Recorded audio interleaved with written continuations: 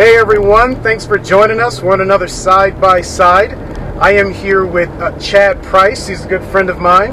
He currently serves as the art director at Victory Road Church in Norcross, Georgia. He's been doing it at the church now for about 3 years. Yep.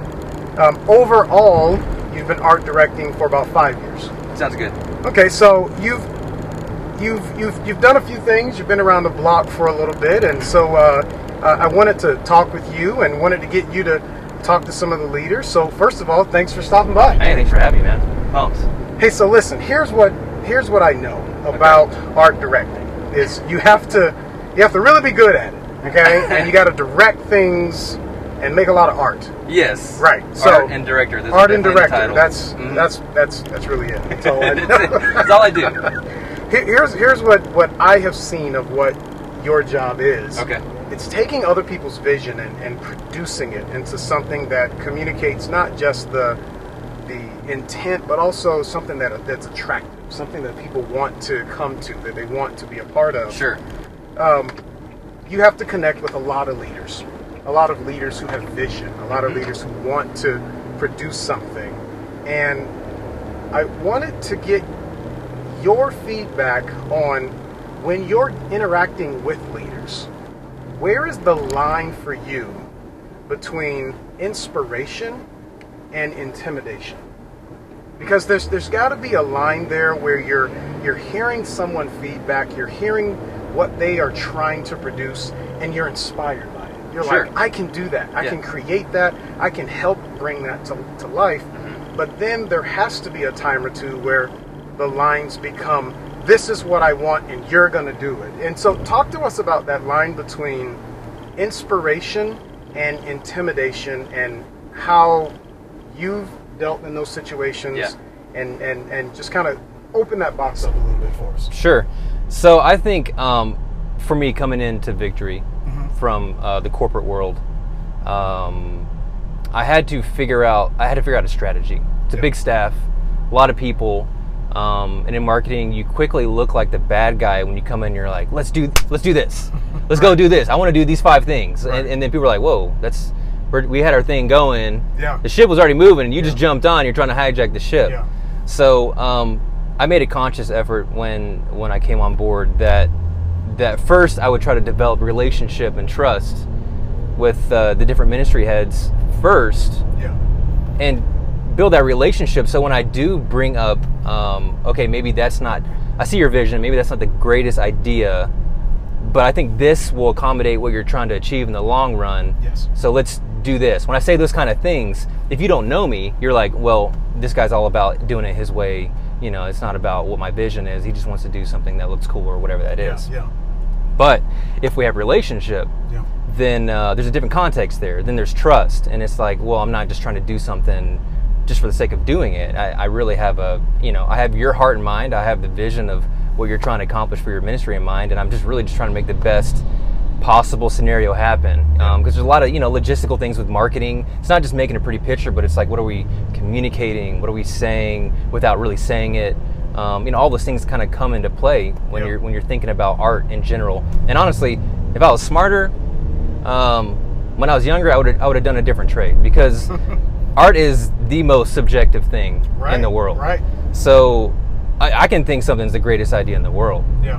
But 9 times out of 10, it's not the idea of someone else. That's not what they envision. It's just what my brain constructed based on things I watch and see and love and experience. Yeah. So all that being said, the relational part was the first part. And then it's understanding them and their vision to take that and then formulate something out of that. So there's kind of 2 dynamics I deal with in the position I'm in now. It's that relational position with the other leadership of the other ministries, and then it's also relational with my support staff that's doing design and helping me come up with ideas and new original ideas. It's that dynamic that is the hardest part of the job. Yeah. I mean, I could sit in a basement like a crusty old dude and be on the computer and be churning out design all day long. Just boom, boom, boom, boom. Here you go, here you go, here you go.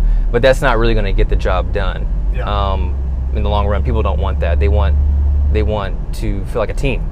They want to feel like they're feeding into it, and you're hearing what they're saying, and you're making something collaborative out of that. Yeah. So it's just a really tough dynamic. I don't know that I have a great answer for the question of the difference between the two and what's the best way to do it. I think what I figured out was going to be the most important was the relational side of it. So I didn't get to the point where it felt like dictation. But I mean, there are still times where, as a director in that role, I have to go to my support staff and say, "Hey, we just got to do this." Like I know it's probably not what you think is the greatest idea, and honestly, my support staff has way better ideas than I do half the time anyway. Yeah. You know, sometimes I just got to be like, we just have to do this because it has to get done. Right. And a design's never done. You just run out of time to work on it. That's a good point. So it's like an idea. Yeah. It's never refined all the way. Yeah.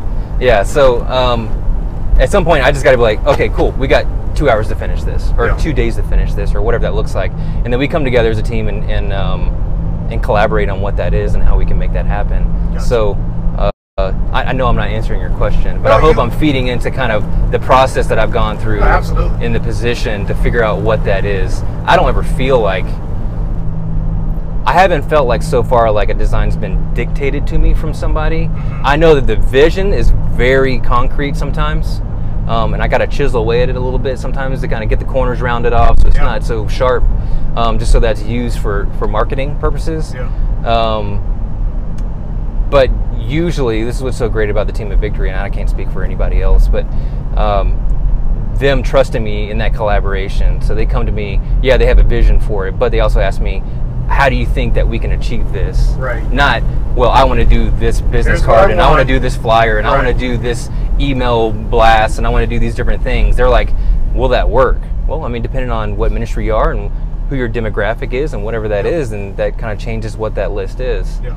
So I blabbered along for a long time. Well, basically what it sounds like you're saying is the difference in intimidation and inspiration is relationship.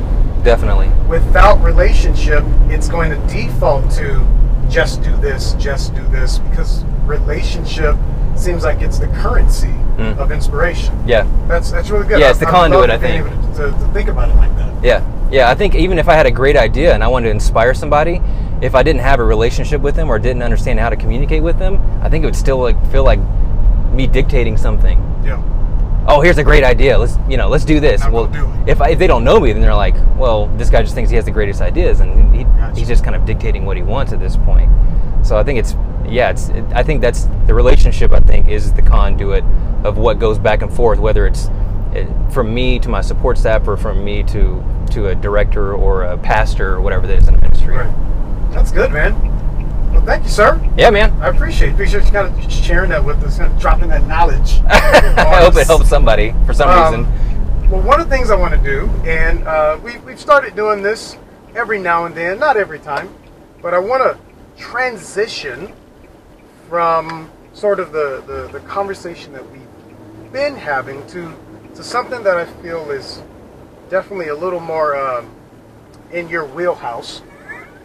Okay? And you're pretty good at the art directing, but what I also know is that you're a dad, which means by very nature of being a dad, you've got some dad jokes. Yeah. Yep, so I want to challenge you to a dad joke off. Let's do it. Boom. Bam. Boom. So, dad joke off, part 2. Right now, I'm undefeated in the dad joke off. I didn't win, but I didn't lose either. So, I feel like everyone loses on the dad joke off. There are a few groans, things I am ashamed of that I've said and heard, but I didn't lose. All right. So, standard dad joke off rules. It is going to be you tell your best dad joke, and you're trying to get the other guy to laugh. Okay, and you can't laugh at your own jokes. Okay. Can you emphasize like the punchline or no? Oh, you can go in. Okay. But no, but after the joke, there's no extra. There's nothing extra. The joke stands on its own. Okay. All right. So as the guest speaker, you get to go first. Dad joke off. Go. All right. I'm gonna start light, Okay. and then we'll kind of get a little wanna ease heavier. into Yeah, this. yeah. I want to get in. We'll start preschool, and then we'll Gotcha. kind of go up from there. Gotcha. Okay. All right. Joke number 1. Joke number 1. How do baby birds learn how to fly? How do baby birds learn how to fly? I don't know. How? They wing it. They wing it. They wing it. They do. It's good. It's good. All right, let's go. It's good. I'm ready. All right. I don't know. I was going to tell you this joke about paper, but I changed my mind. This is pretty terrible. I'm not gonna laugh at that. You should. I'm not gonna give you that one. You should. Woo. Okay. All right, I got one. Mm-hmm. What's brown and sticky? Keep it PG. What's brown and sticky? I don't know. What's brown and sticky? A stick. The disappointment, the sheer disappointment of that, of the where it landed, was just like, no, awful, awful. All right, that was that joke. I'm taking you low so I can come back up. It's a rebound method. That was preschool. Okay. Now we're graduating now. graduating. Yep. I don't know if you know this about me, but I'm afraid of elevators. Yeah, I'm starting to take steps to avoid them.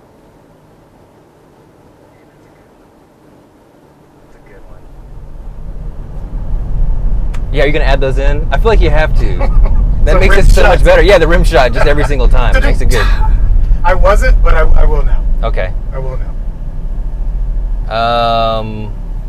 Let me think of a stronger one now. Okay. Yeah, no weak sauce. Okay. This is a slight political joke, but I feel like we can get through it together.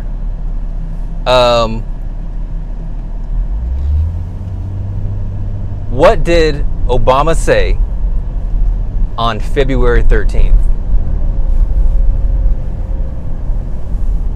What did Obama say on February 13th? February 13th. I don't know. What did Obama say on February 13th? I'm about to spend Valentine's all by myself. Wow. All by myself. All by myself. Come on, I'm coming back. I'm resurging. I'm on the swing. That did something. Okay. That almost got me. All right.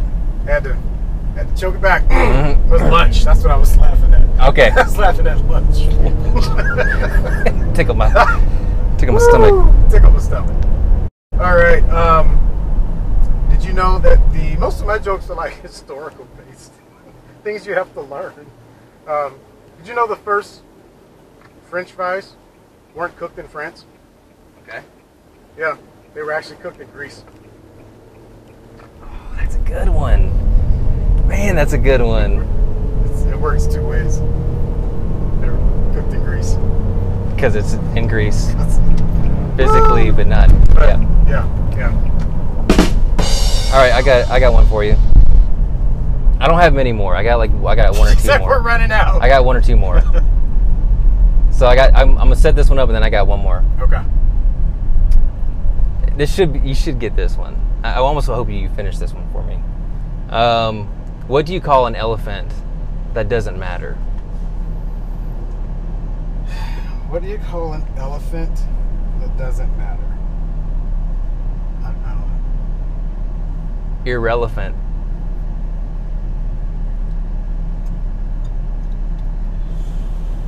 Oh, that was rim shot. Yep. That was good. That's good. All right. That's good. I'm gonna drive fast because I think I only got one more. We got two solid jokes left here, That's people. right. That's it. This is it. Run out of road. If you're hoping it gets better, we've already passed that point. All right. Why does a chicken coop only have two doors? Because if it had four doors, it'd be called a chicken sedan. Dang it! Thunder stolen. I'm gonna put that in my pocket right here. Boom. Just release that right there. Thunder. Oh, that's a good one. I knew that one. Stole my I knew that one. See, I feel like I'm gonna end on a high note now because Yeah, I did think that. that counts as a point. Okay, so here's my last joke. Dang, I'm gonna give you a point. Wait. All right, here's my last joke. It doesn't get any better than this. Yeah, this is Okay. it. Cream of the crop. How do you find Will Smith in the snow? If I were you, and I were looking for Will Smith in the snow, I would look for the Fresh Prince. Ah! Thunderstorm. Oh, yes, I do. Boom. Ah! Yes. Point. Ding. Man, Booyah. Chad. I stole your thunder and you just stole it right back, man. Stole it right back. Gosh. Thanks for stopping by the podcast, Chad. Hope you had a good time. It was good, man. Yeah, we had I a good enjoyed time, it. man. Thanks for everyone. Thanks for listening. Thanks for joining in. Hopefully something Chad has said helps you Oh, boy. as you're leading his leaders and telling great dad jokes. Thanks, everybody.